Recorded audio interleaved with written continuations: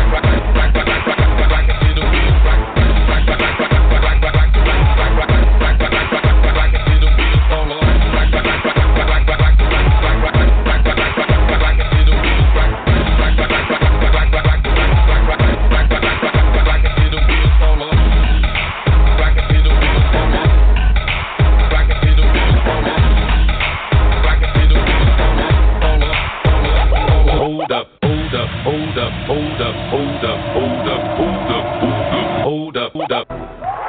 Now here's Mr. Talk.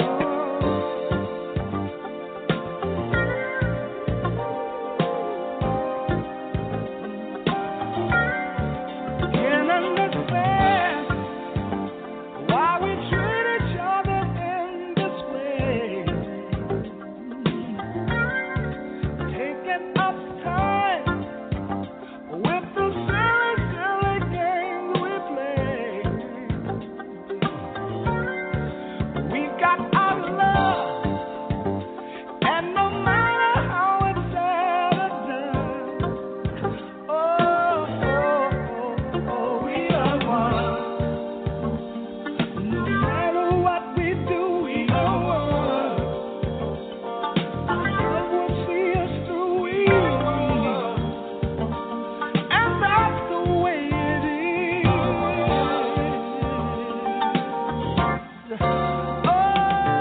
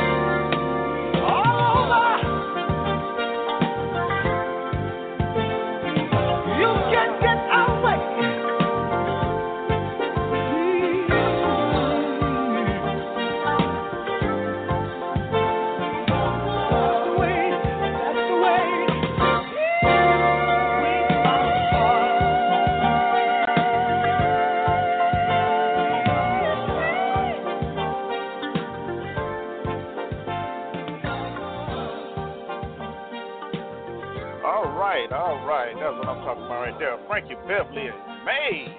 We are one. That's what I'm talking about. And, man, I tell you, what a nice groove to start this Monday off with. How y'all doing out there? And welcome to Let's Talk on Blog Talk Radio. I'm your host, Mr. Talk in the House. And, we got a show for you. And I'm looking forward to hearing what you have to add to it. Black Panthers versus Black Lives Matter. Yeah, it's not really a competition. We're just asking the question, is Black Lives Matter the modern-day Black Panthers? Hey, what y'all think about that? Now, I think it's pretty interesting. I think, and man, the more you research things, the more you learn. And I'm telling you, there's some stuff going on out there that a lot of people have no idea about, especially when you start talking about the Black Panthers, J. Edgar Hoover, even when you start talking about Black Lives Matter. So we're going to get into this thing a little bit, and, of course, we going to get it on. So hope y'all ready. But first, before I go anywhere else, let me tell you how you'll be a part of the show. First thing, just call me. That's the easiest way, 347-838-8622. That's the easiest way to call, to be a part of the show. You can call in just to listen, or you can call in to comment. It doesn't matter. Just call me, all right? Our chat room is also open at www.blogtalkradio.com/Mr. Talk. You log in. You can come in as a guest where you just be able to read and not much else. But if you come in using a username, then you comment what's being said in the chat room, or even start the conversation yourself. So we can do that as well. And don't forget the show's email at ericletstalk@gmail.com. Hey, you can hit me up right there. You can text me, send me emails throughout the show, and I'll be more than happy to answer or read your comments on the air if that's what you like. Also, the show's website is up and running. We updated it this morning, so there's some very interesting things on there about the Black Panthers. That's ericletstalk.com. All right, so those are all the ways you can participate in the show. And like I said, I want to hear from you, especially today, man. I know some of you got some information out there I don't even know. So, yeah, bring it on. Bring it on. Oh, before we go any further, though, let me go and bring my co-host in. T. Ross, are you with me? I know you're in the road traveling, so I understand. Yeah, we on the road, but I'm here. All right. What you think about today's show? You think we ready? They ready for it? Hey, yeah, we always ready to talk about us. And it's something that really needs to be. It's something that needs to be discussed. Because too many times the media want to downplay stuff. They want to see the negative, but they don't want to show you the positive side of what the movement is all about. They want to suppress, that side of it. So we just out here just to stir the coffee, and serve it up today for the truth of the matter. I like the way you said that. Stir it up a little bit. Oh, that's all right there. Oh, yeah, we definitely going to stir it up. That's for sure. And, of course, we got our little nuggets we're going to be throwing out there, which is, always interesting. And we got some interesting ones today, to say the least. And you already know, especially that one about Texas, man. I don't know what's going on in Texas, but I think they lost their mind. But we're going to get that. We're going to get into that here in a few minutes as well. But since I forgot to do a quote of the day, and I just remembered I forgot, I got a poem here that's just as good. And it kind of goes with what we'll be talking about today. So what we're going to do, we're going to go ahead and play our little Pac-Man intro. I like that little thing. And then we're going to bring you the poem. All right, there it is. All right, the name of this poem is called Change. All right, and it's by Talbert Smith. And here it is. Change you can believe in. No bad how our leaders are. There is always a worse scoundrel waiting in the wings. Organize for change. Vote for change. We must fight for the victory. Then we must fight for the victor to make him do right. since the forces of evil will most certainly push him to do wrong. We must vigorously push him to do right. To make change, we must fight a double battle. We must win a double victory. And that's the name of the poem called Change, and that's by Talbot Smith. Hey, look it up, man. Just a lot more out there. And if you go to the Black Panthers website, they have all kind of poems on there. And hey, you may learn something. You just might learn something. But I don't know why I picked this, but I see now because it's so true. When you go and trying to change something, there's more than just that one thing that you're gonna have to change. Especially when you're dealing with leaders and things of that nature. Change is nothing easy. Most people run from change because change is not easy. It's not. And whether you're accepting it or making it, it's never easy. And most people run from it. I remember not too long ago we had a presidential candidate that ran on hope and change. And, of course, when he got in office, it didn't work out so well as far as change or the hope, really. But,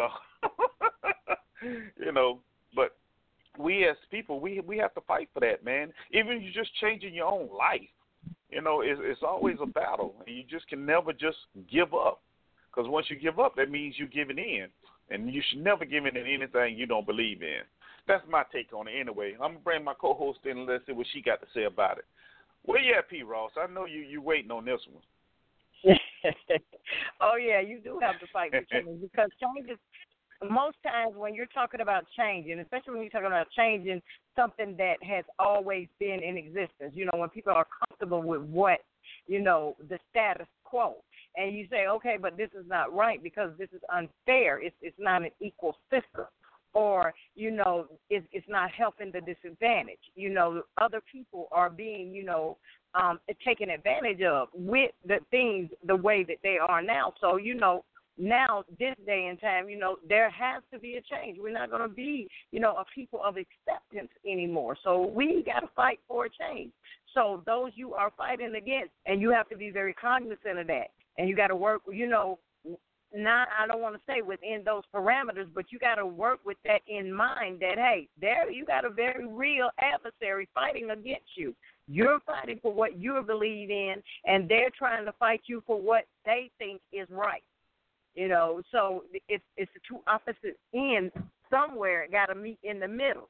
There is always going to be a loser, and there's always going to be a winner. And hopefully the best man will win. Not the right man, but the best man, because we know at all times living in this country, the right person doesn't always win, but you can't give up because things are as they always have been. That's why there needs to be a change. And the other thing we have to realize is that change is consistent. See, there's always going to be room for change. You just cannot be stagnant in one place. So it is always going to be a fight. And the bottom line is, like you said, are you up for the fight? Are you able to endure? Yeah. Because once you start, you can't get in the middle and say, oh, I'm tired, this is futile, I got to give up. No, you fight until you see the results that you desire, the desired results that you started fighting for in the first place. And you know this, man. Yep, and that's exactly how it has to be. And see, that can work twofold. That definitely can work twofold because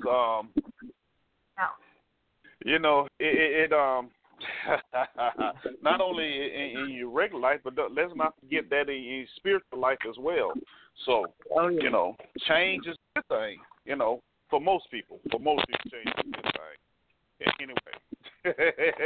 Hey, Bianchi, I see you in the chat room with your normal nonsense. Welcome to the show, man.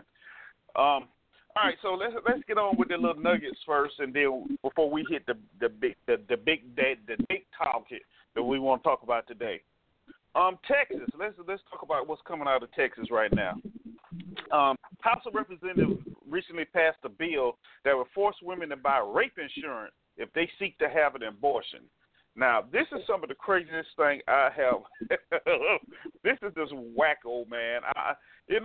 And you think about it, with everybody having sympathy for Texas right now with the hurricane and things of that nature, now they come up with this nonsense. This is wild. The people against it, though, are saying the bill is cruel and a detriment to women's health in general. If it should happen to be signed into law, which everybody is expecting it will be, being that it has already passed the Texas Senate, it will take effect around December the 1st. And basically what it's going to do is force women to buy supplemental insurance plans. And the bill's sponsor, Republican John Smithy, or should I say Smythe, however you want to pronounce it, it's a question of economic freedom and freedom in general. This isn't about who can get an abortion. It's about who is forced to pay for an abortion. And basically what it's going to is cause women to actually pay for the abortion themselves. And the interesting thing is every male in Texas with an insurance plan won't have to pay into this. So they putting it directly on the woman. If you don't have the supplemental insurance, they're basically saying, hey, if you ain't got the insurance, we doubt if you're going to be able to afford to get an abortion on your own. And even though I said this thing in Texas it sounds crazy, there's already 10 other states that ban private insurance from actually covering abortions. So, here we have, how can I say, we have two major issues at hand. Number one, abortion. That's always a big thing about abortion, which is, basically I'm against abortion. Unless in case of rape or incest or something like that. I'm just going to put it out there. That's how I feel about it. All right? But, to force a woman to have to buy insurance to get one, I don't know about that. If you look at the way the world is set up today, societies today, there's already too many kids out here that parents can't take care of. Just to be honest. And they're out there, they get put in the system, CPS, or the, what's the other one? Foster care. Adoption, foster care. Thank you, foster care. Yeah. So, I'm not, I'm not advocating for abortion, but is it fair to make a woman buy rape insurance just to make sure she doesn't have an abortion? Is that the right thing to do? Does that make any sense? In my opinion, no, it doesn't, but hey, I don't make the laws. What you think about that, co-host? Now, it's just crazy to me. When I read that, I'm looking at it like, okay, now, you're talking about this woman gets raped. She's a victim of a crime, and then you want to victimize her again if she, as a result of that crime that was perpetrated on her in the first place, she becomes pregnant. Of course, she's not going to want to have, most women, they're not going to want to have that child because that child is going to be a constant reminder of that traumatic, experience that she went through. So you're going to tell her that if she cannot afford an abortion or she does not have the rape insurance, that she's just going to have that child. Okay, it's not about putting it up for adoption. It's not about, giving away, but those 9 months. And what do you think her mental capacity is going to be during that whole time? See, so it will be detrimental to those women who are in those situations. I don't know who thought of this law. I don't even know where the concept came from, but it definitely makes no sense, to try to put any human being through something like that. Where is the accountability for the person committing the rape? See, it shouldn't be in the woman's lap. It shouldn't be in her lap. Say, well, we sorry this happened to you, but this is another thing that you're going to have to deal with as a result of this. Really? Really, who thought of it? Who thinks like that? Right. That is about the most asinine thing, to even contemplate to do. It just doesn't make sense. And you're right. It doesn't make any type of sense whatsoever. And the Governor Greg Abbott, he has already shown his support for it. So that's why I'm saying more than likely it will become law here within the next couple of months if they want to take effect December the 1st. But this is just crazy. No woman goes out seeking to get raped, number one. I mean, let's be honest. I don't know a woman out there. She can be the biggest nymphomaniac there is. She still ain't going out there trying to get raped, okay? Exactly. Yeah, so to actually force them to have to buy insurance to cover rape, just in case. So in case they may want to have an abortion. See, and it's so backwards because it's to help keep them from actually having an abortion. That's basically what it comes down to. Right. The anti-abortionists, they no, this is not, you can't do it, you can't do it, you can't do it. Well, this is not the way to go about it. You can't. Now, you got contraceptives and laws out there now and things of that nature, and maybe you need to, require more of that. But this is just crazy. And to think that there's 10 other states out there that actually ban private insurance from paying for abortions, and let's think about the child that's born. Going back to what you said, think about the child that's born. How is that parent going to treat that child? Exactly. And that's a bad scene all the way around. Yeah. And the fact of the matter is too, let's look at it. That pregnancy is one of the most emotional times a woman has in her life. Add to that the child that you experience is, the child of a rape. I will guarantee you, because, we deal with principalities, we deal with spiritual wickedness in high places. The suicide rate for them is going to go up. Because they're not I'm not having this child, that's going to be the first thing they're going to do. They're either going to try to get rid of the child on their own, or they're going to just go ahead and commit suicide. And everybody's not strong enough. Everybody's not going to have the mental capacity to want to deal with that. And if society locks them into a situation where, they're not able to get any peace, what is the result? What is the end result? Did anybody think about that? Did anybody think about the increased cost because of, these women in that mental capacity?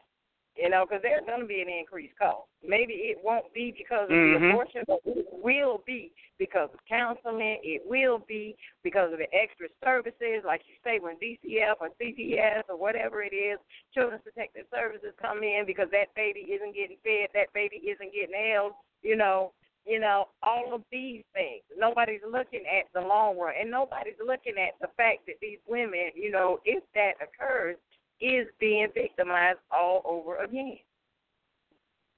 Right. Saying that, we want to save lives. Well, if you really want to save lives, let's make it across the board to save lives. What about the children that are already here that you disregard? If life indeed matters to you, you indeed value life. No, it's not that you value life. You just want to have a certain amount of control over the women in your state, over circumstances that are, beyond their control. You as men want to have the last say so. I'm just saying. You know what though? And when you said that, I almost got offended. Like, what you mean, you men? But yeah, the author of this bill is a man, so I really can't say anything. Exactly, they are men. Now, as we were talking, in the last few weeks, you and I were having this conversation about alpha males and beta males. I wonder which one they are.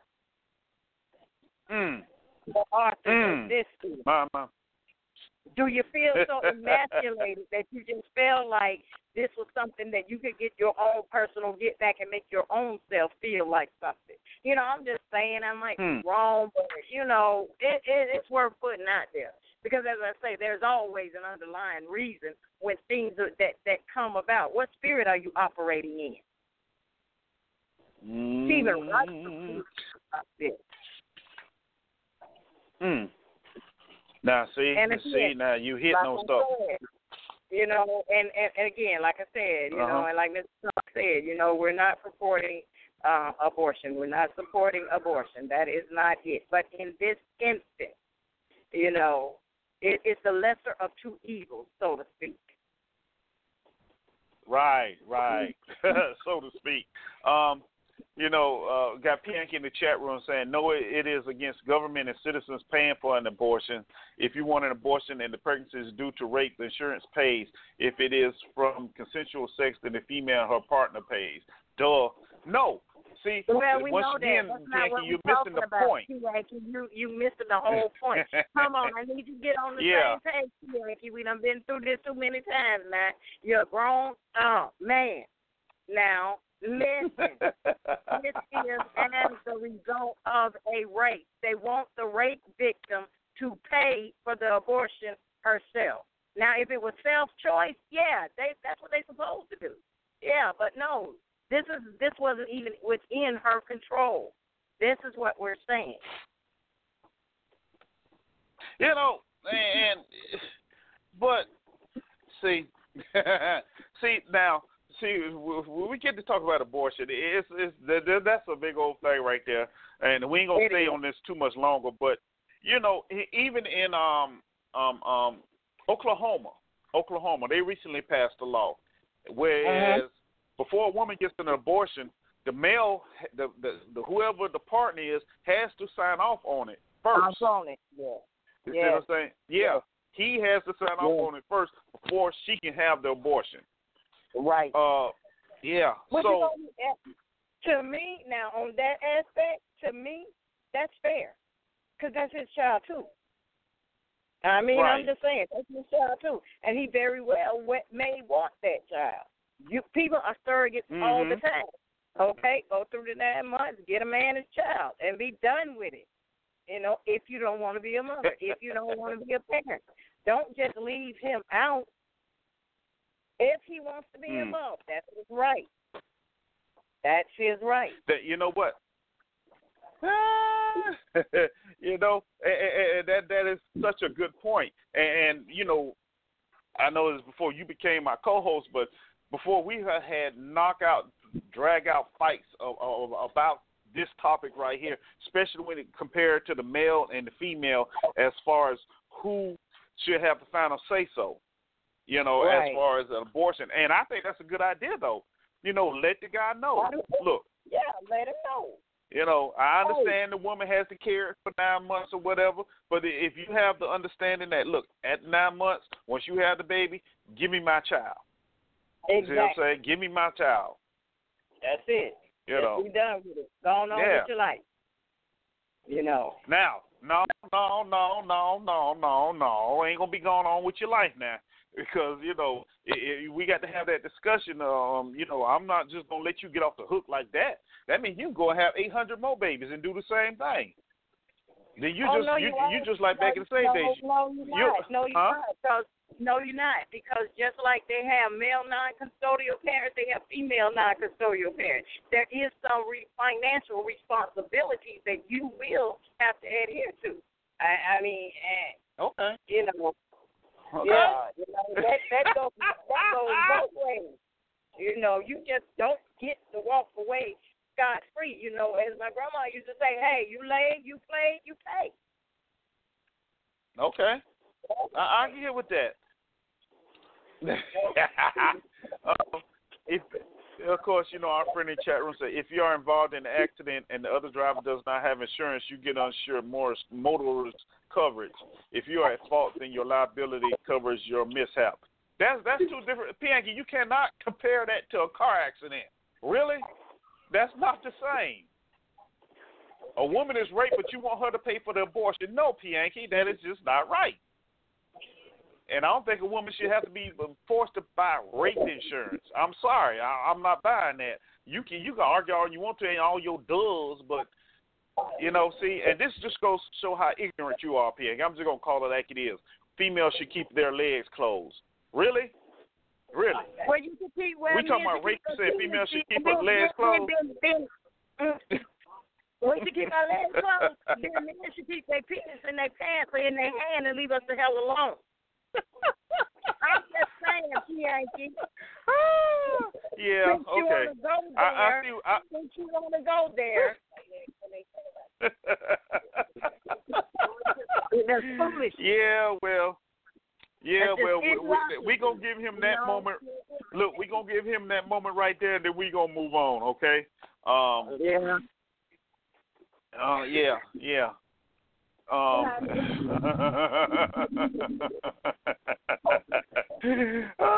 If she is raped, then who pays for it? The public, the government.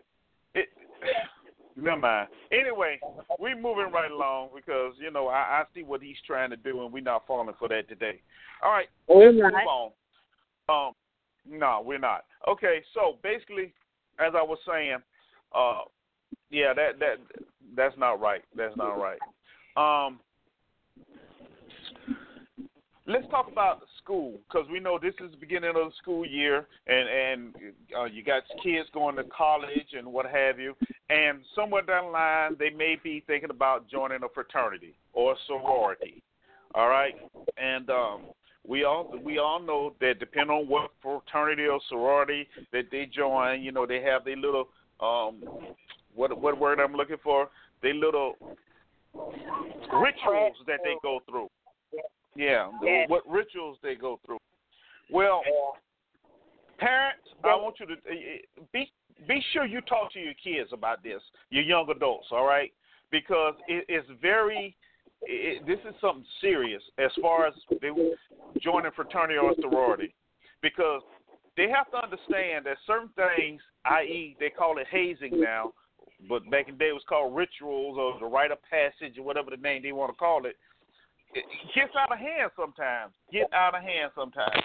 And here's the case at Penn State where this young man drunk so much alcohol till he eventually fell downstairs. Okay? And he died. He died from his injuries. Now, here's the thing. They had actual video footage, security camera footage, and text messages that the fraternity brothers sent back and forth to each other. Basically saying, when the police come, make sure there's no evidence of alcohol or what have you. Now, this pledge was 19 years old. 19 years old. Okay, and he died after guzzling vodka and beer, okay, at a series of drinking stations at the Beta Theta Firehouse, and he fell down head first down some basement stairs. All right? Now, here's the crazy part about it. His frat brothers didn't even call the ambulance until the next morning. Because, like I mentioned, the guy died. He had a fractured skull and a damaged spleen.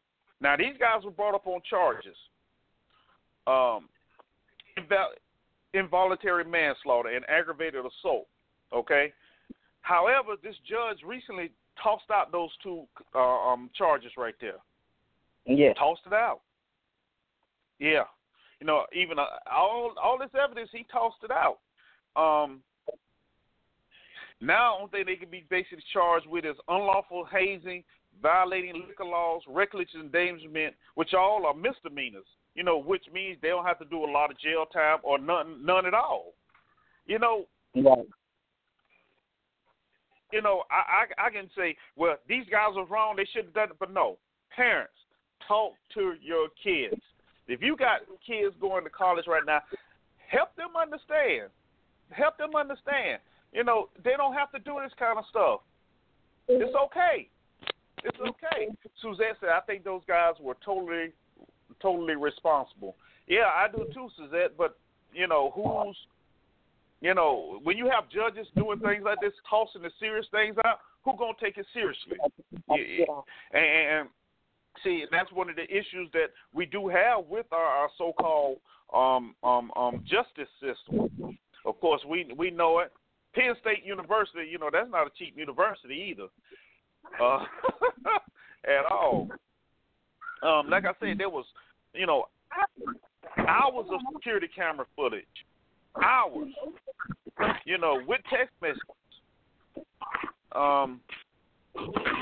So, and the judge threw out all charges against four defendants, and 14 frat brothers will stand trial.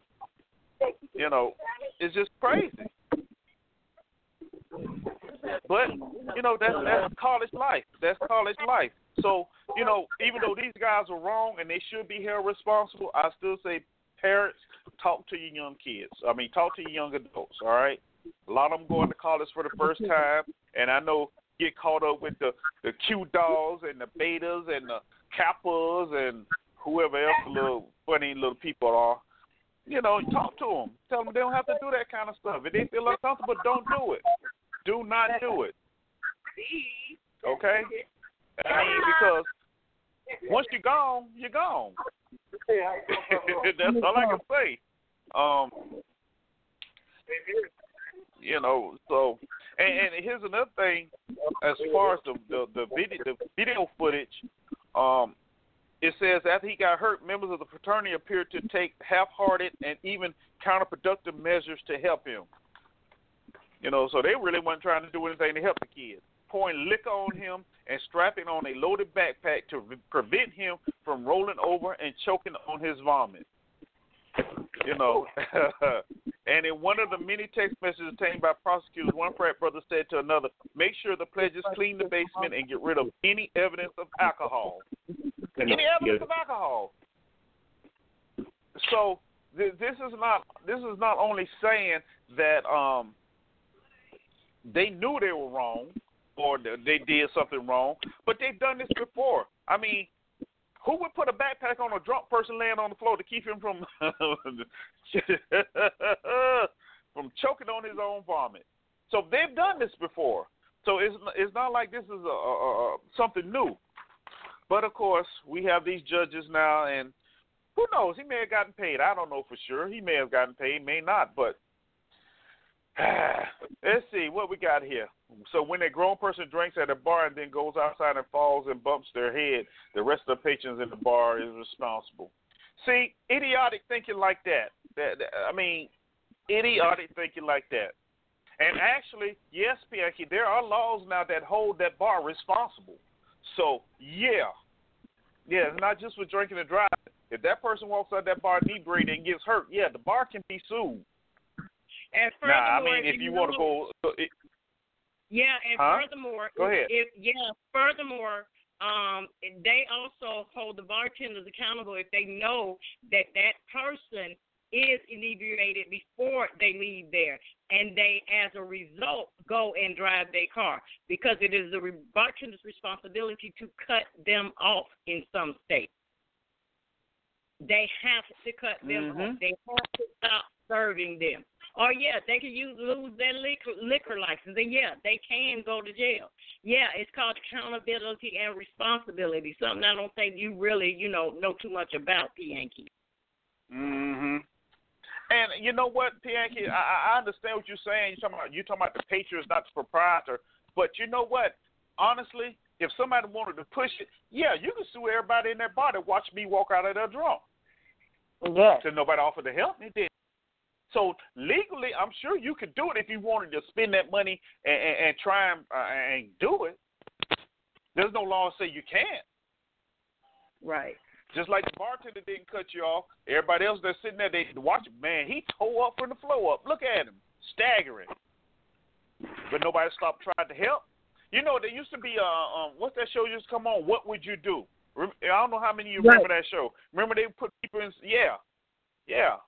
And it's amazing how people will watch you just do things that aren't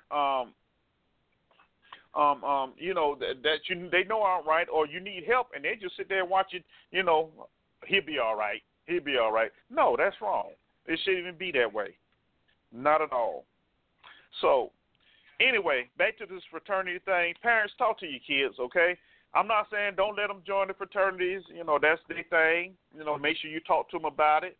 You know, I'm not a big fraternity person myself, so, but, because I think some of the rituals aren't, you know, what the Lord said you need to do. Thus said the Lord, but that ain't my business. That's y'all what you want your child to do. But talk to them about the dangers of it, okay?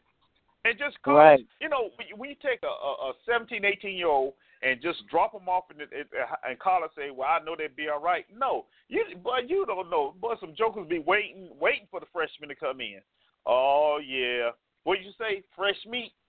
You say fresh meat. We used to even say that in high school. Oh, there goes the fresh meat right there. You know, you just waiting to get your hands on them. So, parents, talk to your kids, okay? Talk to your kids. Make sure they are aware of what could happen. You know, I mean, if you got to show them some videos or what have you, you know, just make sure they are aware of what's really going on. I see I got a caller want to get in here, so before we get too far ahead, let me go ahead and see what they got to say. All right, 111, welcome to the show. Who do I have here? What you got for me? Hey, this is Miss Lady, and I'm in a jam on a bicycle, so I don't know if you hear noises in the background. I'm talking kind of low. Yeah. But okay, we hear you, Miss Lady. Okay. I'm not up for all that for 17, 18, 19 years old joining fraternities and sororities. And it's from people I know that they're close to me that joined and at that age. And what happens is their parents have worked hard to get them into college, paying for college, and then they get into these fraternities, and they take away all of their time and energy, most of it, into that pledging there, okay? And then they don't have time and energy to study, to go talk to their professors, to be involved. Okay, well, I understand what she's saying. We lost her. Her call dropped. I'm sure she'll call back in. But, yeah, yeah. I mean, she has a good point. You know, maybe, I don't know. I don't know how fraternities work. You know, do they catch them coming in, or do they, you know, wait till they become a junior, whatever? I doubt it seriously, because, you know, there's always a competition between the fraternities and sororities. But then maybe they should put something in and say, well, first, maybe you need to be a sophomore or something before you can pledge a fraternity or sorority. But I understand what Miss Lady was saying. And, yeah. All right. Moving right along, because I want to get to our main topics and have some time to talk about this. Yeah. You know what, Suzette? Suzette brings up a good thing out the chat room. She said 18 years old is considered a legal adult. But that is true. That is true. I mean, we know some 18-year-olds are more mature than others. We know that as well. Yes. So, with that being said, I guess I'm going back to my original statement. Parents, talk to your children, okay? We all know once they get up there and get away from you, they're going to do what they think they can get away with anyway. But I'm a firm believer you plant that seed, it'll always come back and it'll help them out in the long run. You know, that's the way I look at it anyway. You know, I'm always telling my knucklehead something crazy. He look at me crazy now, but I'm sure he'll remember it later on down the line. You know. So, anyway, so that's that. Let's talk about some drugs real quick. Last week we did we talked a little bit about the opioid abuse. Dang it, them drugs. You know, them oxycontins and things like that that's taking over, and and the president wants to create a national emergency over. Well, there's a new drug out there, and y'all done heard of this drug before, and it took me a minute to figure out where I heard it at. Fentanyl. You have heard of fentanyl before. You want to know where you heard it at? That doctor gave it to Michael Jackson to help him sleep, and it killed him. This is a very potent drug, and believe it or not, it's becoming bigger than heroin and everything else right now in the United States. But with that being said, after reading up on it, like I said, it's very potent. Just touching it can get you high. So this is how strong this stuff is. But I'm kind of leery of the article because of the countries that are involved right now. Basically they say it comes from China. It's made in China, okay? And China is shipped to the Mexican cartels who ships it to the United States. Now, if you have been following the news lately, of course, United States been beefing with China and, of course, Mexico about the wall and China, because of North Korea. So, yeah. But I think the more important thing is about this drug fentanyl. Okay, it's easier to come get a hold of. All right, and of course it's saying it's flowing to the U.S. across the southern border. Duh. Of course it's gonna be the southern border because that's where he wants to put the wall. But we ain't gonna talk about that. But another way it's coming in is through the U.S. mail. The mail, y'all. You know what I mean? The mail. And it's crazy. All drugs should be legalized immediately. No, fentanyl should not be legalized at all. Okay, because what they're doing is synthetic. It's synthetic. Okay, and it's very potent, as I said. All right, and what they're doing is they're mixing it with other ingredients because you never know what you're gonna get. Okay, and the dealers and addicts, they can buy it directly from the Chinese manufacturers with just a few Google searches. They got the dark web. They call it the dark web, where you go in there and buy things like that at. So, and they're really having a trouble with handling that right now. It's a Schedule 2 narcotic in the United States. Schedule 2. I think the hardest was Schedule 1. But, yeah. And they smuggle diluted mixtures across the border. And, of course, they say the primary buyers are the Mexican cartels, who mix the fentanyl with heroin and other substances. And they gave some examples where people were actually in chat rooms, asking, how much of this should I take? I've never taken it before. I don't want to kill myself, but how much of it should I take? It's not funny because, as you can see, the more we so-called become technically advanced, the more ways people find to use drugs. Now, with this fentanyl stuff, there was a police officer that was searching the guy's car, okay, and he actually got some on his fingertips. That was it, just his fingertips. And he passed out from it. So that's how potent this stuff is. So, you got to be careful now. Be careful what you putting your hands on and stuff because it's such a terrible thing. What is this? If people consume something and are aware of the consequences, so be it. People get religion, porn, and everything else. That is on them. Despite $40 billion spent on enforcement, the process of drugs use is still widespread. Of course, it's widespread. And I can tell you why it's widespread, because the government is letting it come in. They can tell you where it's coming from. They can tell you how it's getting here. But they can't tell you how to stop it, right? They can't stop it. Yeah, that makes no sense to me. But, hey, just be on the lookout. And, of course, the officers, they got this Narcan, and,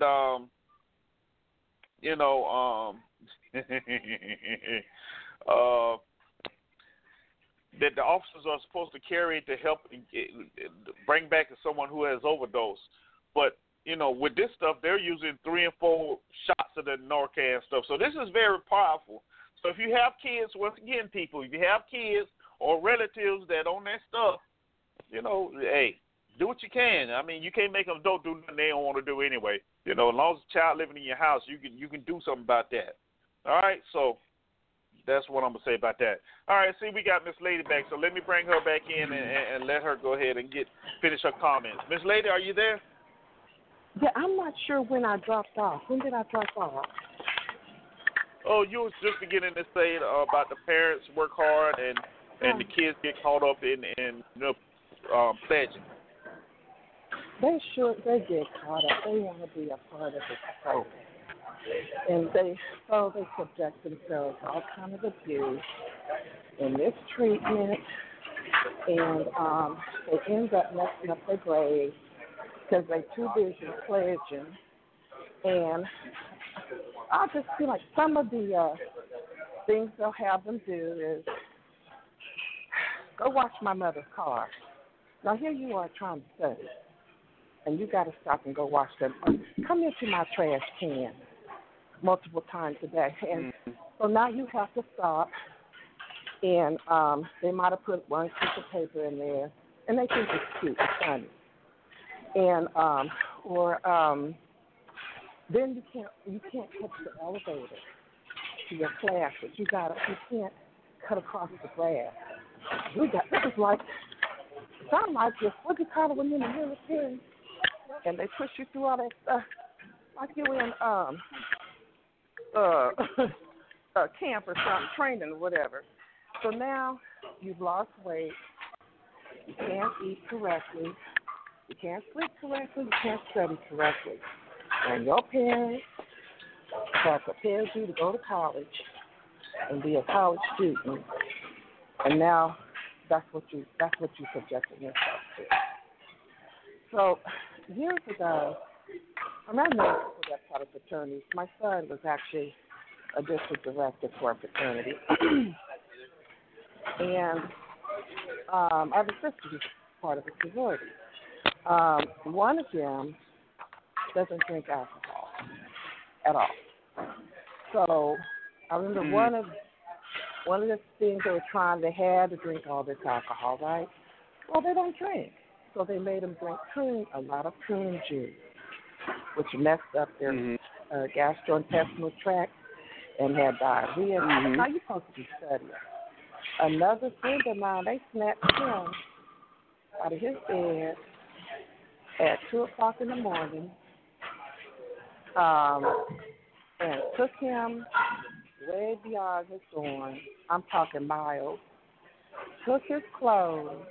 He had no money. Took his shoes. And you're supposed to get back to your dorm. I mean, he could have been in serious trouble. And so they do stupid stuff like that, and they think it's funny, and they laughing, and it's not. And people get in trouble as a result because they're too young. They're 17, 18, 19 years old. And you have the older ones that are over the place, and they want to make it through all of the abuse and be a member. So they really do on from physical violence. I know one young guy, he was a freshman, nice looking little guy. They broke his hip. He had to have hip surgery. He missed a semester of school. And his parents' school, he got $1 million, which was really good. I'm talking like 20 years ago. But, I mean, this is the kind of stupid stuff that happens.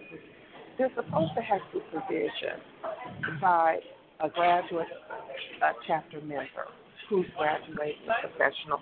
But they're busy running their own lives and working. So they don't really have time to do a whole bunch of supervision. And so you have the younger guys that are, say, like 20, 21, abusing 17, 18. That's what happens. Yeah, you know, and that's... Yeah, I'm saying... You know, that's a prime example of what happens in a lot of those situations. And, of course, you know, in the beginning, it probably was fun.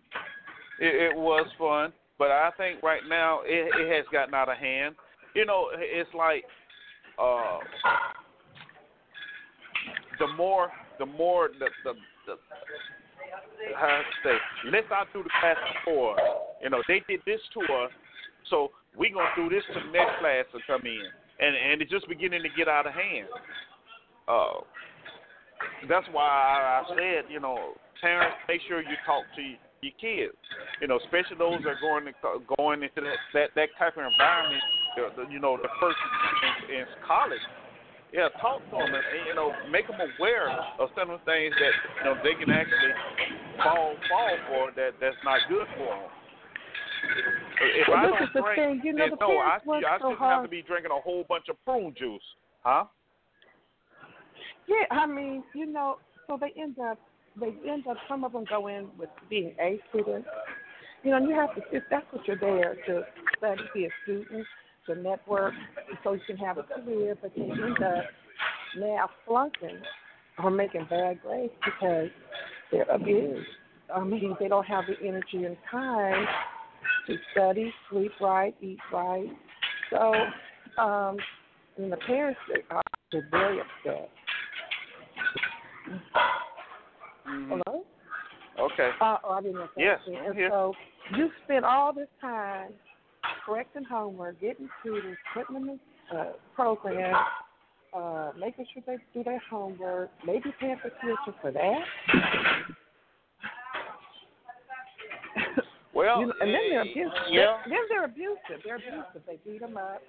I know they would have kids go down to the line where they have the lines of men on either side, a young boy on either side, and they got to walk through the line and get the hit all up in their chest and stuff. Some of them have really bad contusions. I'm surprised. I'm sure they have some of them get fractured ribs. That ain't what you're in college for. Go join the Navy SEALs if that's what you want. It makes no sense. But then it's like, I went through it, I survived, and now it's like you feel like I guess you're more of a man now because you went. Then they got a ritual called the crossing the burning sand, which is an all-night ritual. Mm-hmm. I won't go into that.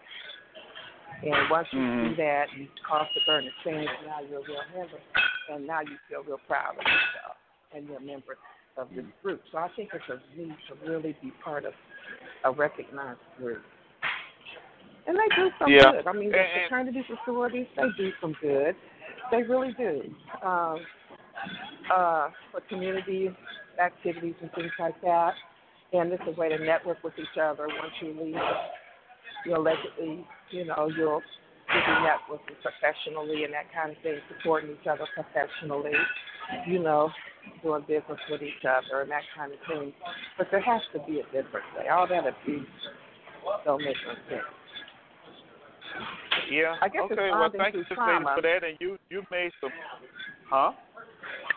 It might be bonding through trauma going on. Well, yes and no. I'm gonna go ahead and put you back in the queue, but thank you for that. You made some great points. But bonding with trauma. Hey, look, I'm gonna tell you like it is. If you have kids going into college, talk to them, okay? I mean, they're gonna do what they're gonna do, but at least you've made them aware of the pitfalls that's waiting for them, especially when you're talking about pledging sororities, fraternities, or whatever else pieces of organizations they want to get into. Just let them know they don't have to do all that craziness that they will be asked to do. Period. They don't have to do it. Your dignity is worth more than being a part of some group of people. That's the way I look at it anyway. Okay? So, hey, it is what it is. P. Ross, you with me? Yeah, I'm still with you. Okay. Anything you want to add before we get on to the main topic we want to talk about today? No, we pretty much covered that. I did want to say, about the fentanyl thing. Those people who do that, and when they look for a higher high, or whatever, really got to. What you really must understand, and a lot of people don't understand unless they're really involved in it. Once you're addicted, and that's just what it means.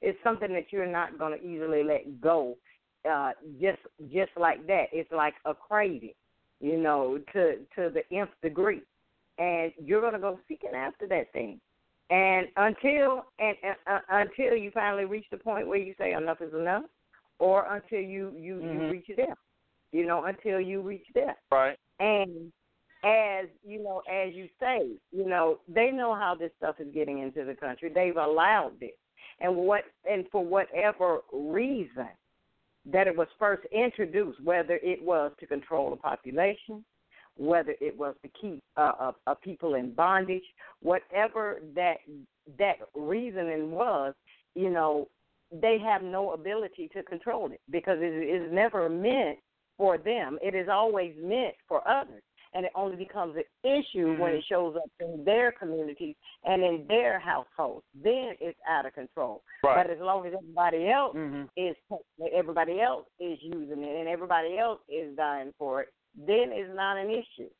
But when the elite, it starts affecting them in the same numbers as it's affecting everyone else, then it's an issue. It was always an issue. You thought that it would not come back to bite you. See, and that's what you have to realize. They're not going to stop that. They're not going to stop it. Number one, it's a very lucrative business. Number one, the financial reasons, and number two, it's just a control mechanism to keep people in bondage, to keep people oppressed. And you like I always say, you really have to look at the reasoning and the motives behind why these things are being put out now. Okay, now, hey, our buddies are talking about their kids are getting involved with this stuff. So, hey, we need to act like we're going to do something about it. Or we need to try to put something out there where it appears that we're really concerned. But are you really? If you were really concerned, you wouldn't have put it out there in the first place. Uh-huh. And you know how to stop it. You just choose not to. Right.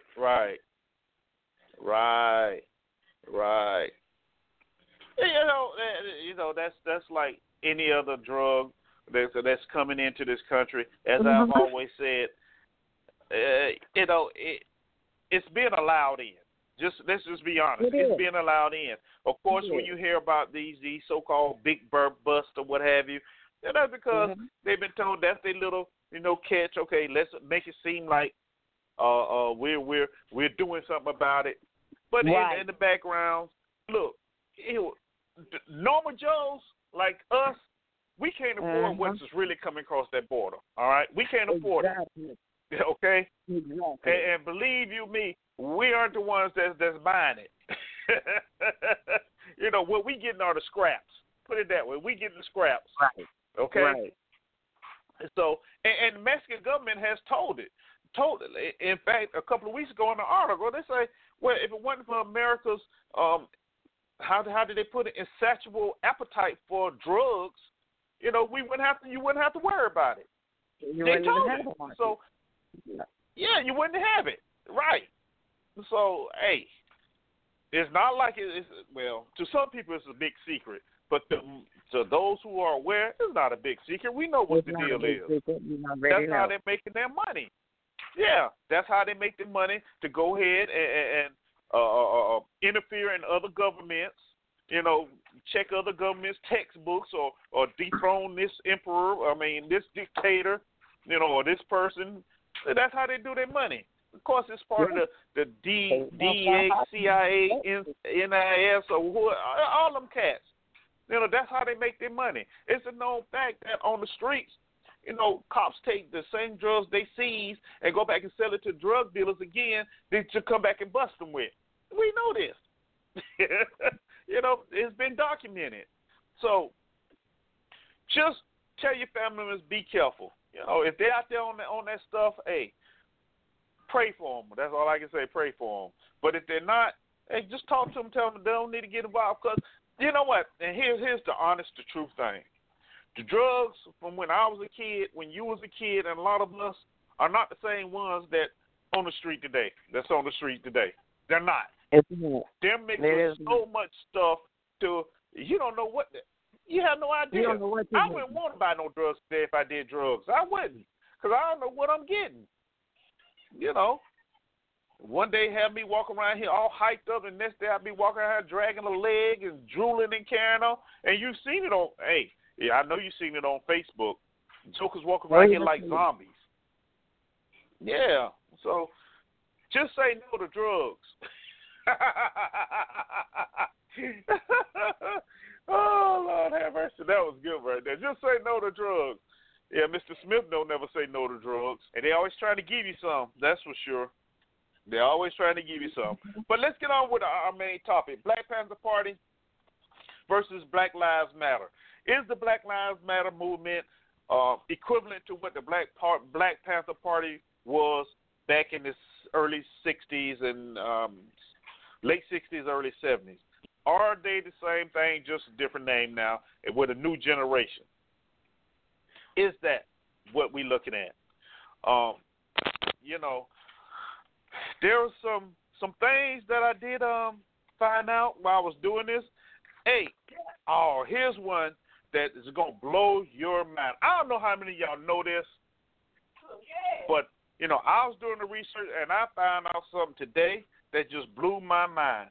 Are you aware that the man that did the most damage to the Black Panther Party, J. Edgar Hoover, are you aware he was a black man? Are you aware of that? Anybody know that? Telling you, he was a black man. That explains a whole lot.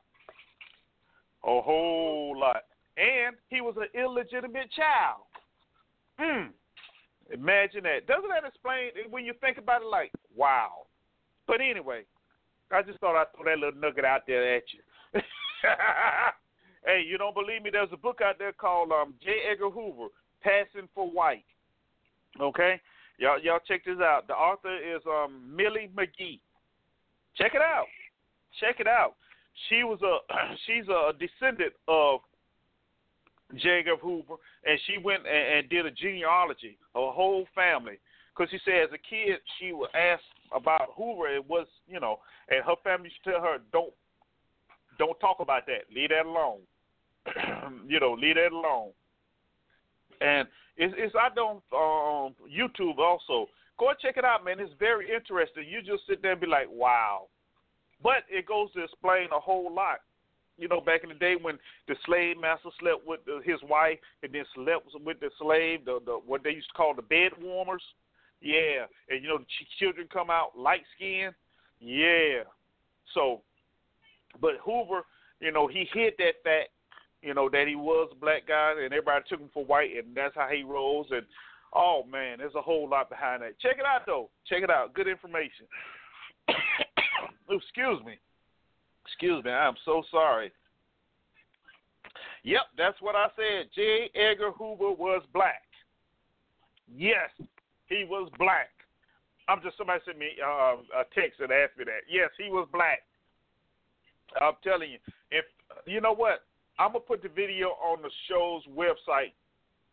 Right after we get off the air, so you can go to the show's website and look at it for yourself. All right, J. Edgar Hoover was a black man, a light-skinned black man, but he was a black man. All right. Anyway, let's talk Black Lives Matter. What is Black Lives Matter? Where did they come from? How did they come about? Everybody know about the Black Panthers for the most part, right? Right. The Black Panther. The original purpose was to patrol African American neighborhoods to protect the residents from police brutality. That is what the Black Panthers stood for. Okay. Oh, I'm sorry. Wow, really? Crazy. Listen to this. More hood conspiracies, whatever. So, anyway, so that's what the Black Panthers stood for. Well, now you have this organization called Black Lives Matter. And in a lot of ways, in a lot of ways, Black Lives Matter is basically being treated in some of the similar ways that the Black Panthers were, except for it's not as blatant, I guess you could say, not as blatant. But it's interesting. So what does the Black Lives Matter movement stand for? Originating in the African American community, they campaign against violence and systematic racism towards black people. They regularly hold protests against unjust police killings of black people and broader issues of racial profiling, police brutality, and racial inequality, of the United States criminal justice system. Okay, that's what the book says. Now, if we have watched any of these so-called protests or what have you, the Black Lives Matter group is very, I would say, it's a little bit more diverse, but I think they're lacking leadership. They're really lacking a lot of leadership in their organization because there's so many splinter groups. There are so many groups that's just out there. And everybody claims to be Black Lives Matter, but nobody is under the same banner. Unlike the Black Panther Party until the FBI started putting infiltrators in the organization itself. But I'm going to play this clip right now about 7 things you should know about the Black Lives Matter. It's only 7 minutes long, and then we're going to come back and talk about some of that because we're going to talk about the platform of each group and everything like that. All right, so listen up. I'll be right back. Hey, this is Roaming Millennial, and this video is going to be about Black Lives Matter. As most of us remember, Black Lives Matter started out in 2013 as a simple hashtag that was created out of indignation when George Zimmerman was acquitted for the murder of 17-year-old Trayvon Martin. Now, it turns out that the Zimmerman case was actually more complicated than either side had originally thought, but in any case, hashtag Black Lives Matter still gained popularity among activists who felt that black lives weren't being valued in our society.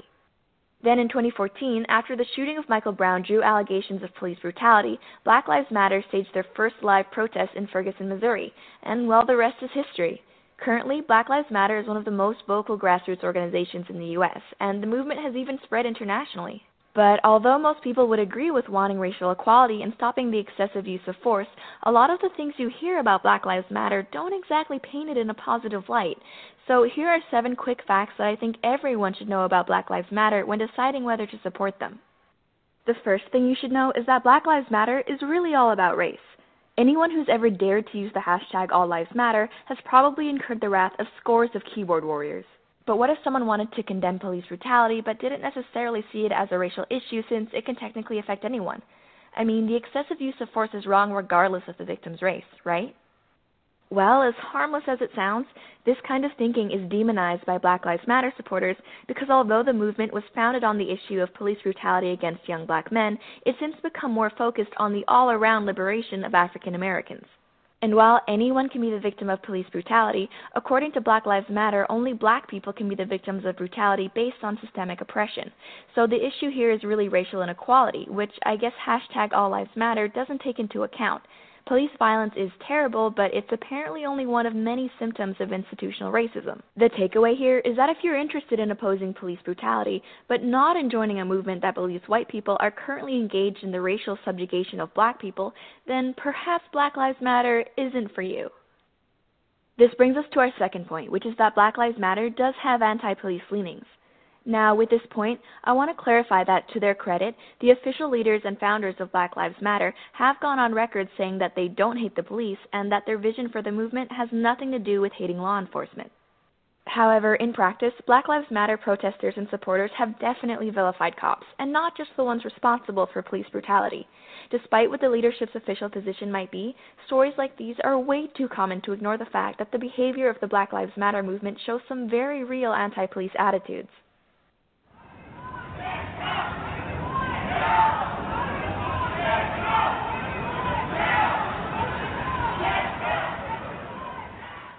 And if you're thinking that this disdain for law enforcement seems misplaced, then you'll be interested in our third point, which is that Black Lives Matter ignores facts to promote their message. If you've paid attention, I'm sure you've noticed that Black Lives Matter activism actually follows a pretty predictable pattern. An African American is shot and killed by police, cue riots. But what's interesting about this is that Black Lives Matter protests occur regardless of whether the cops' actions were justified. There are definitely examples of police using excessive force, but in many famous cases of alleged police brutality, the circumstances of the shootings do not fit the narrative of cops just gunning down innocent black people. Despite this, Black Lives Matter has never apologized for wrongly painting the cops involved with these cases as murderers, or admitted that they perhaps jumped the gun in mischaracterizing these scenarios as examples of racial prejudice. And actually, statistics disprove the idea that racism drives police shootings. Even though African Americans are responsible for about half of all violent crimes, more white people than black people are shot by police. And when you actually take into account the racial disparity of homicide rates, a white person is 1.7 times more likely to be shot by an officer than a black person. Now, this isn't to say that a black person being shot by a cop isn't a big deal.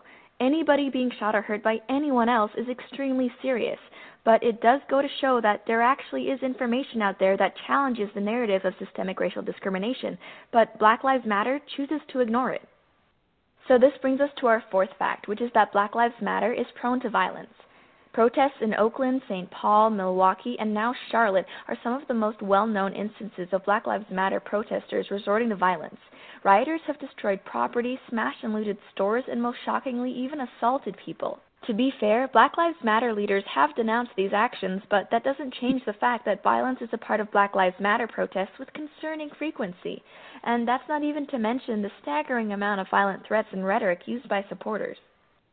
And now our fifth point is that Black Lives Matter has distinctly anti-white sentiments. While Black Lives Matter officially condemns anti-white racism, it seems like maybe some of their supporters never got the memo. Racially charged sentiments that paint all white people as the enemy and ongoing oppressors are shockingly common among supporters.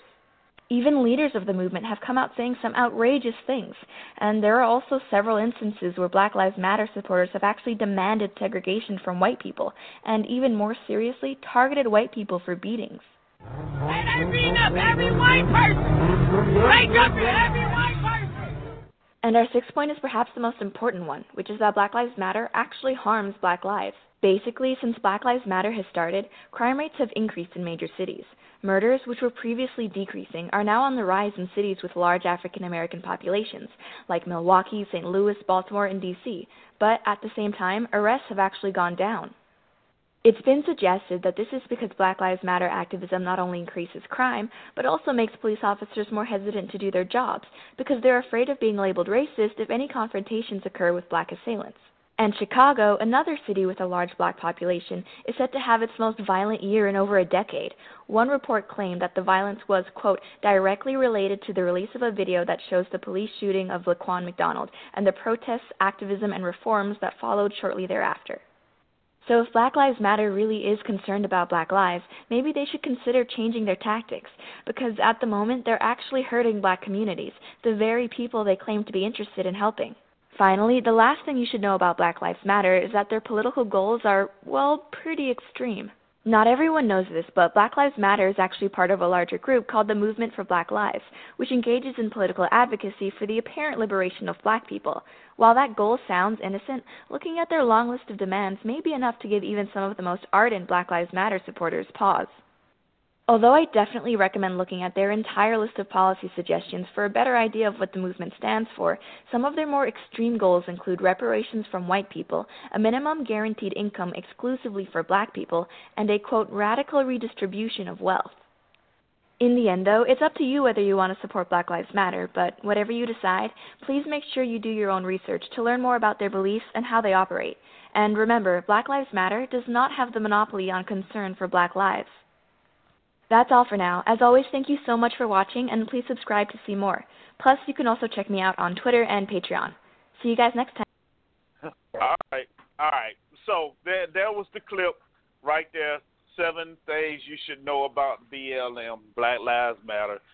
And let me tell you, does it sound familiar? Doesn't it sound familiar? Isn't it some of the things you heard the same thing about when they talked about the Black Panthers back in the day? It's amazing. 13% of a population, but you're responsible for almost over half the murders and killings that goes on in the country? No. Now, the last part about the bigger group, now that is where they get their funding from. See, and I think that's one of the biggest difference between the Black Lives Matter movement and the Black Panthers because Black Lives Matter, they're getting money left and right. Of course, we know about George Soros. You know, he supports anything that's anti-government. You know, that's George Soros right there. Let's see, the Ford Foundation and Bareilles Philanthropy, you know, they raised $100 million for the movement. You know, and this is some of the stuff she was talking about, you know, as the bigger group. Now, let's talk about Black Lives Matter. And, of course, the police shootings. In most cases, hey, there was some bad things going on in them shootings. You know, Joker sitting in the car getting shot. You know, choking out folk. I mean, shooting folk in the back. I mean, those are legitimate gripes. But what's being missed in this whole thing about Black Lives Matter is, if you notice, if there's more than a multi-day protest, usually the first couple of days start out nice and peaceful. People are marching, yelling, you know, just marching. By the third day, that's when all heck breaks loose. Why is that? Because there are paid agitators to come in and start that stuff. Why? To make it seem as though these type of movements are nothing about violence. Just jump to the Black Panthers. Fred Hampton. I don't know if y'all know the story of Fred Hampton. Fred Hampton was a very charismatic speaker. All right, this man, he could talk. He talked better than Malcolm and Martin. Okay, and Fred was getting the Hispanics, the poor whites. I mean, when I say poor whites, I mean hillbillies. Yes, hillbillies. he was. Yes. And they were coming in with him, because they said, heck, if the Black Panthers stand with me, I'm standing with them. Yes. And don't forget the game. What the government when it did, the Chicago Police Department systematically went and killed this man in his bed while his pregnant girlfriend was laying on top of him trying to protect him. That's fascinating. So this is nothing new. I hear you, partner. Go ahead. I hear you. Don't get me started. I'm about to get on the soapbox. But go ahead. I know you're ready. You are exactly right. They assassinated him because he was a very charismatic speaker, and not only that, but he was able to stop the gang wars. He had united all of the gangs that were there. See, and right. Nobody gives him credit for, you know, bringing the people together. It wasn't the Black Panthers were not a divisive movement. What they did for the community as a whole. It started in the black community, but they reached out to others. They took care of their own first. That was the thing. They took care of their own first. They made sure that our communities were taken care of. Then they reached out, you know. But at the same time, they were determined to protect their own, you know. So they had the guns, they had the ammunition, and they had the leadership. And it was a more cohesive group, you know. It was a more cohesive group. Everybody knew there was an order to it, you know. So if this was the head, everybody knew what was going on. It wasn't until somebody else allowed, you know, the FBI, you know, somebody on the inside, you know, want to go and snitch and tell the FBI everything that they were doing, where they want to go, where they were going to be at, and this is how they set the man up to be killed. And see, and that's the one thing, you know, that happens in any black movement. You know, there's always somebody who is as an insurgent to destroy ourselves, and we don't understand that, you know. And then when it all boils down to it, you know, oh, well, I didn't know that was going to happen. Well, what did you think was going to happen? And another thing about the clip, while she's saying it's a violent movie, but, you know, a violent movement, but you don't want to say anything about the KKK, neo-Nazis, and the white supremacists who do the same thing. Is, you know, you want to say that it's okay for them, but not for us. You know, So we know the double standard exists, because when we rise up, then it's an issue. Then you want to say, oh, well, we're not supposed to fight for our lives. We're not supposed to value our lives. And I'm sorry, go ahead. And that's the rhetoric that they want to teach, and that's the rhetoric, that they want to put out there and tell you, okay, it's okay for us to do this, but it's not okay for you to do this, so you stay in your place. No, we're not accepting that. It's time out for that. Yeah, you're absolutely correct. You're absolutely correct. And see what people fail to realize, because only thing you see is a bunch of black men walking into the California State House, with weapons, but they were within the law. They were within the law, and it just so happened that Ronald Reagan, who was governor at that time, was giving a speech. So that really set things off. But they were in their rights. But the interesting thing about that, once that happened, then that's when gun laws started being passed about you can't carry openly and things like that. Right. Right. Yeah. And whether people know or not, I don't know if anybody remember who Cesar Chavez was, but he was one of the leading Hispanics about the farm labor movement. Yeah, and he partnered with the Black Panthers. See. Yep. People don't know that. But now there's such a divisiveness when you talk about whether you are black or whether you're Hispanic. So it wasn't always that way. We were just a people of color supporting each other against an unjust system. Yeah, pretty much. Pretty much. And I was looking at, because both, here's the interesting thing about both of these movements. They both originated out of Oakland, California. I wasn't aware of that. Isn't that crazy? Out of Oakland, both of them. Yes, they both originated out of Oakland. Yes, they did. Yes, they did. And, as far as the Black Panthers, the original members, see, the only thing you hear about is Huey P. Newton and Bobby Seale. But there was a few others. Albert Big Man Howard, Sherman Forte, Reggie Forte, and Little Bobby Hutton. Now, another thing that people don't know, Bobby Hutton was also killed in that night with Fred Hampton, because he happened to use in the apartment as well. Yeah, he was sitting in the chair. Yeah. Yeah. They shot him in the chair. Yeah. Yes. Yeah, he was only like 19, 20 years old. 19, 20 years. And that's the thing. They always want to say that young people and label them as hoodlums. But all of these and even the leadership in the Black Panthers were, from what I read, and correct me if I'm wrong, were all under 30 years old. They were in their early 20s. They were the ones that set up these programs. They were the ones that set up this movement and perpetuated this movement and made it the success that it was. While J. Edgar Hoover had the nerve to say that it was the greatest threat, that America had at the time. Now, this was after they had set up free lunch programs across the nation.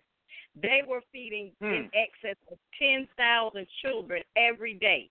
They set up kitchens across the nation. It wasn't just in Oakland, but it was across the nation. That's right.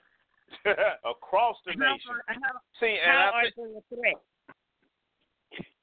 See, so this is how is it a threat? Because the people that you don't value, who you think are less than human, are getting taken care of and not waiting on you hand and foot. Because you're seeing that maybe, we do have a little bit of intelligence, and we can do things for ourselves because we really don't need you. See, And that was one of the points that the young lady, brought out in her clip about, they're seeking for, their own government. See, why are you afraid that ours will work better than what you have going on? Because it really will be for the people, by the people, rather than just for the top 1%. I'm just saying, there's some things to think about. Is that what you fear? That's what they. You know what though, and I've said this before, and I say it again. The worst thing that happened to the black community was integration, especially when it came to our neighborhood. Yeah, I said that. I mean, let's be honest. We had our grocery stores, we had our little corner stores. Everybody knew who each child. Everybody. You knew respected. Yeah, right. And it's not about just wanting to be separate per se, but it's different when you have your own and you're taken care of compared to now. Most people don't even know the name of their neighbor. They don't talk about the children. Yeah. I mean, let's be honest, they don't. But before we get out of here, I want to go kind of compare these two what they call it, the two different platforms. Both of them had 10 points. Okay, the Black Panthers. Their first one was, we want freedom. We want power to determine the destiny of our black community. That's what they first demand. That's what they wanted, okay?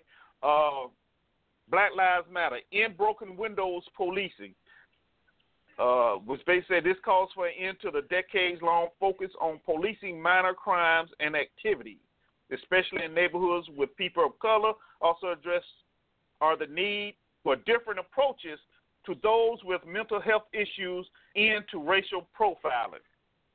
Mm-hmm. Okay. Now, now, are these the same or just worded differently, or are they two different things? What you think? They're similar somewhat, but the Black Panthers is I'm sorry. Theirs is inclusive only for us. This is what we want. Black Lives Matter, is trying to include those people. This is what we want you to do. Black Panthers are saying this is what we want to do for ourselves, and all we need to do is you to back off, leave us the hell alone, and let us do it. That's the difference, I think. That's the difference that I see in those two statements. Very good. Very good. I like that. I like that. We want decent housing fit for the shelter of human beings. That's Black Panthers number 4. I'm looking on thing. Black Lives Matter have closest community oversight. This calls for an all-civilian oversight structure, and that's not even the same thing. With it's not the same thing. Power that includes it's not even the same thing. Black Lives Matter is really, she said, the girl was saying, and she really didn't really prove her point, saying that Black Lives Matter was only concerned about black lives, but if this is their platform, then it's not, because theirs is a doctrine of inclusion. It is a doctrine of inclusion. This is what we want you to do. Now, it's saying community oversight. Well, we're not the only people in our community. See, the community is as a whole is very diverse. Whereas the Black Panthers were more concerned about our people first. We're concerned about our black nation first. We don't really care what y'all do, but this is what we want to do for ourselves. We don't necessarily need you to come in and oversee anything. Just leave us alone. Let us have our own government. Let us have our own government. Let us govern our people as we see fit. Let us provide for our people as we see fit. We don't need your welfare. We don't need your food stamps. We don't need your housing. Either give us the materials so we can build better houses, or we'll find a way ourselves and we'll do it, and you get your hands out of it. You know, and I'm sitting here looking at both of them, and I think the Panthers, as you said, they were more direct. You know, this is what we want. You know what I mean? This is what we want. And as far as the Black Lives Matter, it's more generalized. Right, it is. It is. Black Panthers 7. We want an immediate end to police brutality and murder of black people. The only thing I find close to that, as far as Black Lives Matter, is limit use of force. This solution seeks to establish standards, monitor how force is used. That's not the same thing. It's not the same. Sound like it's, but see, here's Black Lives Matter issue. Sounds as if Black Lives Matter sounds more of a compromise, you know, rather than hey, this is what we want. Nothing else added to it. This is it. That's it. That's all. Period. Right, and you have to also understand that the Black Lives Matter movement today has so many other outside forces putting money into it. And we all know if somebody giving you money, you got to do it like this. You got to say this. The Black Panthers, they funded themselves. You know, through selling a book. Yeah, but they funded themselves. You know, they had a magazine, and you know they went around. They sold Chairman Mayo, aka the Little Red Book, for $1. You know, to college students. You know, so they funded themselves. So they could control what they asked for and what they wanted. You know, Black Lives Matter, I don't know. I think too many people have their hands in it right now.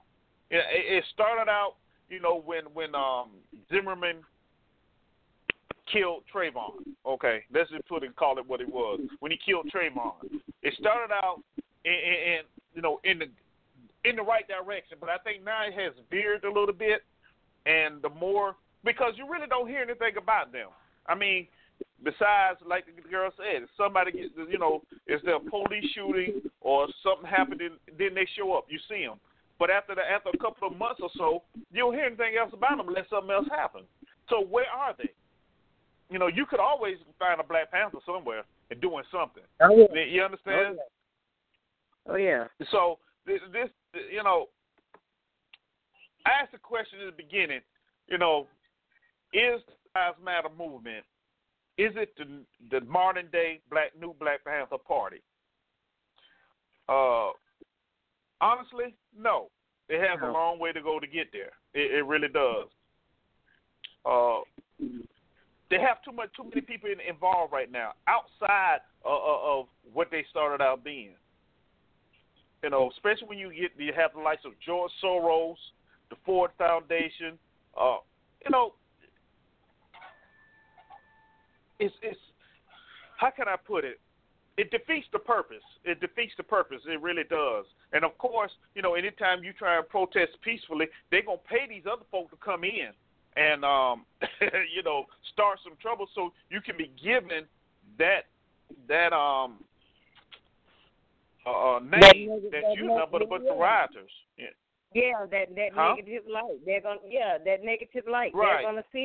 They're gonna send in agitators because if they can't dictate, hey, I'm giving you my money. This is what I need you to do. You know, like we were saying, you know, with the families of the young men, you know, that were shot and killed. If you taking the money and we gonna give you this money and we just want you to go away and just go away, get out the news, get off the TV, get off the media. Just go away and shut up, you know, and that's all we want. We don't want nothing else, you know, highlighted about this. But if you're taking their money, they get to dictate pace on how you do what you do and how you appear. But if you're not shaking their hand, so to speak, if you're not in bed with them, you know, then they don't get to say. And then you dictate your own pace. And you have your own bylaws and you have your own ways of doing things. But when you're in their pocket, you know, then there still is a controlling factor, you know, to that. Regardless of what they say, well, you know, we know you need to do this, or if you do this, then, or if you go there, then we're not going to fund it. So what are you going to do? You're stuck because now you need that money. See, whereas if you have your own, hey, it don't matter what you say. This is what we're doing. This is our platform. This is how we're going to do it. And as the Black Panthers made it abundantly clear, we don't need you. Yep. You know, I was reading, and here's one that really caught my mind as far as one of their 10-point. You know what? I'm gonna go ahead and read all 10 real fast of Black Panthers. I read number 1. We want freedom. We want power to determine the destiny of our Black community. We want full employment for our people. We want an end to the robbery by the capitalists of our Black community. We want decent housing fit for the shelter of human beings. We want education for our people that exposes the true nature of this decadent American society. We want education that teaches us our true history and our role in the present-day society. We want all Black men to be exempt from military service. We're going to go back to that one because they got a part on that one. We want an immediate end to the murder of Black people. Yeah, call it what it is. Number 8. Number 8. We want freedom for all Black men held in federal, state, and county and city prisons and jails.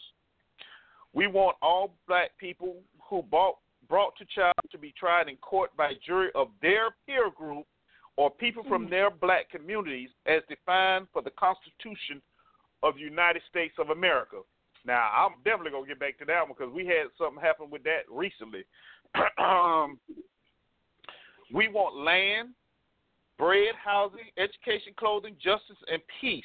And as our major political objective, a United Nations supervised pleasant to be held throughout the Black colony in which only Black colonial subjects will be allowed to participate for the purpose of determining the will of Black people as to their national destiny. Now, these last ones kind of strong there. But see, let's get back to number 9.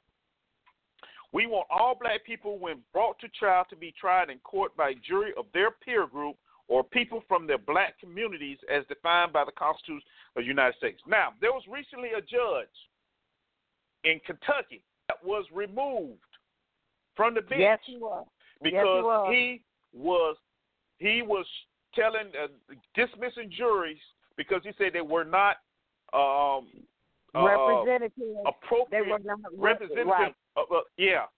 Right. Yeah. Of the people, of the Black guys, Black defendants' peers. They weren't his peers. Mm-hmm. They were not. And they, they actually had that man removed from the bench.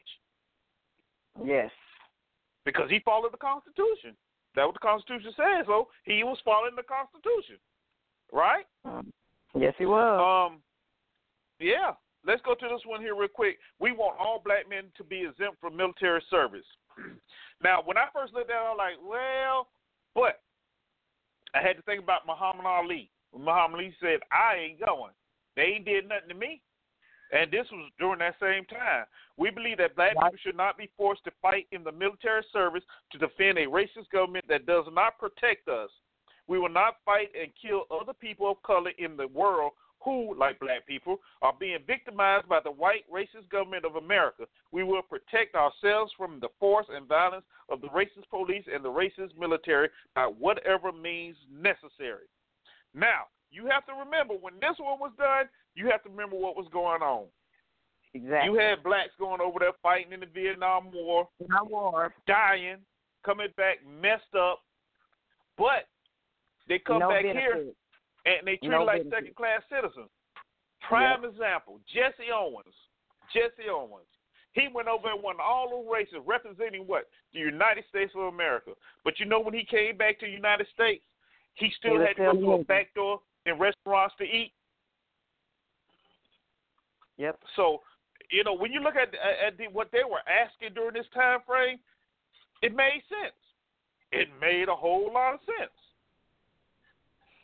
And honestly, if a lot of people were to really pay attention to what was going on today, a lot of it still holds true. It really does. It does. It does. Yeah. I'm looking at these major headlines where North Korea does this, China does this, United States says you can't do this. Okay, but we the biggest bullies out there. We go and throw people out. We go and meddle in people's elections. We just threatened Sweden because Sweden said they're gonna sign an agreement with some other countries that say they ban all nuclear weapons, and the United States threatening them. You better not do it. Really? But we supposed to be the ones for peace, right? Right. So when you look at this, yeah, and Black Lives Matter. I know what they're trying to do, but they have a long ways to go. They really do. Because they, like I said before, they just have too many hands in their pot right now, and they don't have a definitive leadership group that has one set agenda to go by, unlike the Panthers. That's just my opinion, of course. That's my opinion. Yeah, we got 10 minutes left, man. Wow, where did the time go? We got 10 minutes left, and wow. And I want to, yeah, you're right, Suzette. Suzette said people who returned from Vietnam was mostly all treated badly. Yeah, you're right. Heck, when I got back from Saudi, I got called a baby killer. Yeah, when I got finished going up the downside of her, though, she wish she hadn't said that to me. But anyway, yeah, I'm not going to. I digress. I was about to go somewhere there. Had to come back. Yeah, had to come back. Come on back. But a lot of stuff we talked about today in the show, especially related to the Black Panthers, all right? It's on the show's website. It is ericletstalk.com. It's there. I got videos up. I got the 10-point platform of the Black Panthers up, and a couple other things. So check it out, man. I mean, it is some real interesting. And I'm actually going to put the video up there that shows that J. Edgar Hoover was a black man. Okay? Was a black man. A lot of people thought he was white, but that kind of explains why his hatred so much for the black people were there. Because he was mistreated so much as a child because of who he was, that kind of fit into his psyche. And there were some murders that were done to upheld, his image as a white man. So, I mean, check it out, y'all. This is, when I was sitting there with my mouth open looking at it like, wow. Like I said, there's a book, J. Edgar Hoover, Passing for White, by Millie McGee. Yeah, Millie McGee. Check it out, man. And it all started out with her asking her grandfather one question when she was a child. Is J. Edgar Hoover related to us? And her grandfather telling her, we don't talk about that. That's all I'm saying. Oh, that's all I'm saying. But all right, we got 7 minutes left. We're going to get out of here on time today. Let y'all go and enjoy the rest of your holiday for those that celebrating.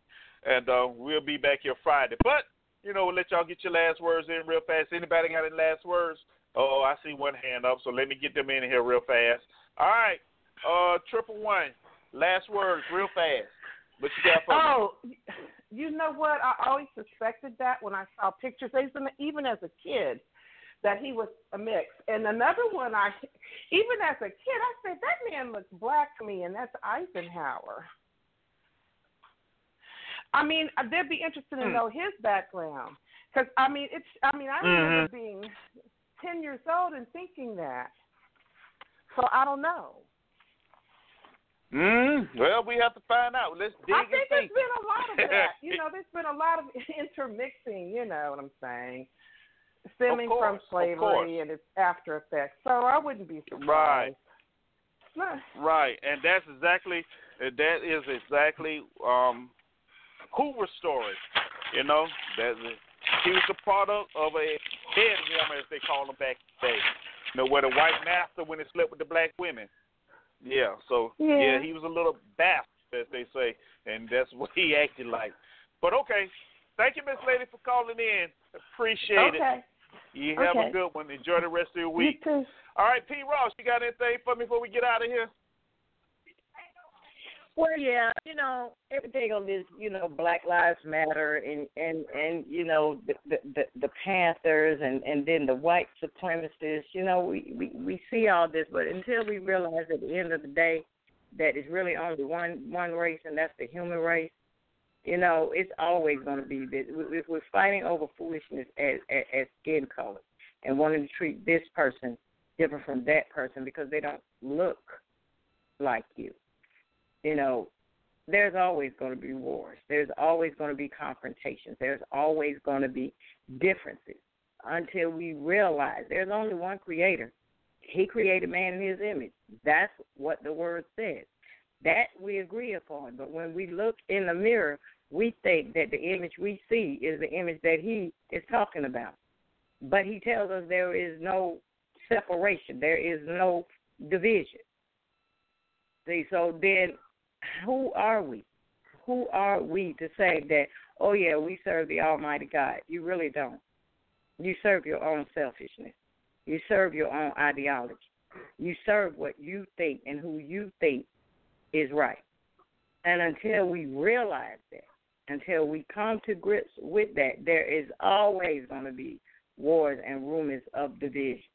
There's always going to be injustice. There is always going to be hatred because we make ourselves into being something that we are not, and that is God, and you're not. Once you realize that, you'll be all right. That's all I'm saying. All right. Well, thank you. I concur. I concur. All right, before we get up out of here, man, let me give my thanks out. Let's see, 2847-254. Thank you for joining us today. 224-1193. Thank you for joining us today. Appreciate it, Miss Lady. Pianki, Suzette, good seeing you again. Glad you can hang out with us today. Guest 280. Thank you for stopping by. Love it. You know what? I don't have no closing words today. If you want to hear what I got to say about it, go to the show's website. I'll post something there in a little bit. All right? But don't forget, stop by the show the website. I mean, some good stuff in there. I'm going to put the story in there about Hoover being black probably within the next 30 minutes. So make sure you stop by and check that out. That's ericletstalk.com. All right? But that's going to do it for me. Remember, keep smiling, show appreciation, forgive with open heart, but make sure you forgive yourself first. And the biggest, best thing, learn to laugh at yourself, man. All right? If you can laugh at yourself, everything else is gravy. And remember, God loves you no matter who you are, even you, Pianki. All right? So we're going to get out of here with some James Brown saying loud. I'm black and I'm proud. Hey, I'll see y'all Friday, man. Enjoy your week. We out of here. Put your bad stuff. Say it loud. Say it loud. Look here. Some people say we got a lot of malice. Some say it's a lot of nerve. But I say we won't quit moving until we get what we deserve. We've been abused and we've been scorned. We've been treated bad, talked about as sure as you born. But just as sure as it takes 2 eyes to make a pair, brother, we can't quit until we get our share. Say it loud. Say it loud. One more time. Say it loud. I've worked on jobs with my feet in my hands. You know, all the work I did was for the other man. But now we demand a chance to do things for ourselves. We're tired of beating our head against the wall and working for someone else. Say it loud. Say it loud. Say it loud. Say it loud. Ow!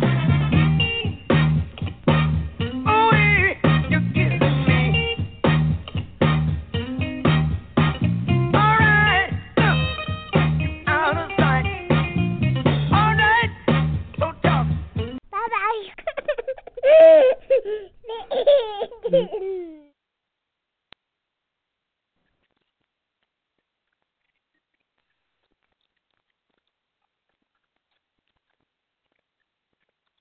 With the Lucky Land Slots, you can get lucky just about anywhere. This is your captain speaking. We've got clear runway and the weather's fine, but we're just going to circle up here a while and get lucky. No, nothing like that. It's just these cash prizes add up quick. So I suggest you sit back, keep your tray table upright, and start getting lucky. Play for free at LuckyLandSlots.com. Are you feeling lucky? No purchase necessary. Void where prohibited by law. 18+ terms and conditions apply. See website for details.